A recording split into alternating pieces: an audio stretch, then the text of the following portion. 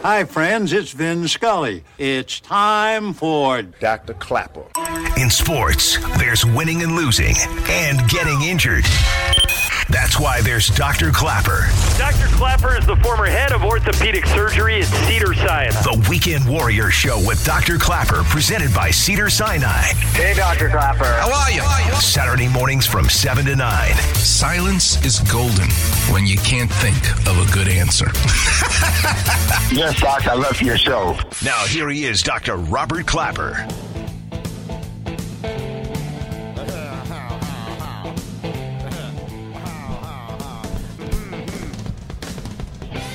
Welcome back, Weekend Warriors. What a treat. Before the Laker game starts, sitting in the studio with me is the great Michael Thompson. Without a doubt, my favorite basketball player. Sure, right. Because we're joined at the hip. Yeah, well, that's true. But I think you had other favorites like Will Chamberlain. There's a picture of you and Wilt up in your office. That's right. Yes. It's awesome to learn about the game from professional athletes that there's a level of it that you don't really appreciate as a fan that you can only learn. It's hilarious. If I ask you, Michael, what you ate for breakfast yesterday, you might have trouble telling me. Mm-hmm. But if I asked you about 25 years ago, third quarter, 3 seconds to go, you're going to remember exactly what everybody wore, what they were playing, what they did, and it's amazing the memory that a professional athlete has. That's true, but as great as it is to remember the victories, you remember the losses more. Yes. Because they hurt more than it feels good to win.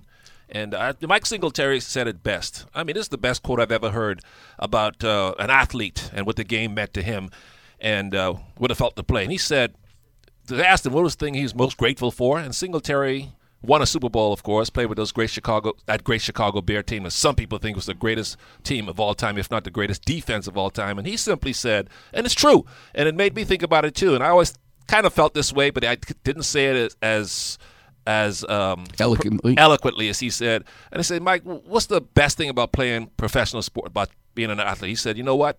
The opportunity to play. That means God has blessed you with a body healthy enough to play. You've been blessed with skills healthy enough to play. And that's in any sport. You don't have to be a pro athlete. You can be a high school player, boy or girl, but yet you have a body that's healthy enough to go out there and compete. Because there are so many people in this world who have, as you know, have illnesses that don't have healthy bodies. And we take for granted sometimes when we're healthy. Right. And I remember after you gave me my hip replacement, and for a few weeks, it takes time to recover. Yep. Just to be able to get out of bed on your own. Yep. Just to be able to sit on the toilet without any difficulties. Just to be able to go up and down stairs. I couldn't go upstairs in my house for a month because I wasn't allowed to.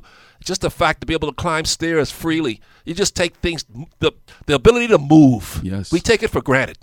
And it reminds you to be so thankful that you have a healthy body that you could just do natural, normal things.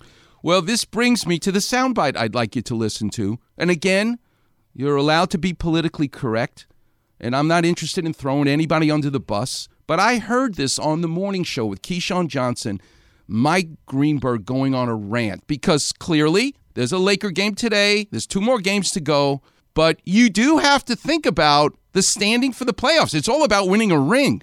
So listen to this Mike Greenberg rant about LeBron James.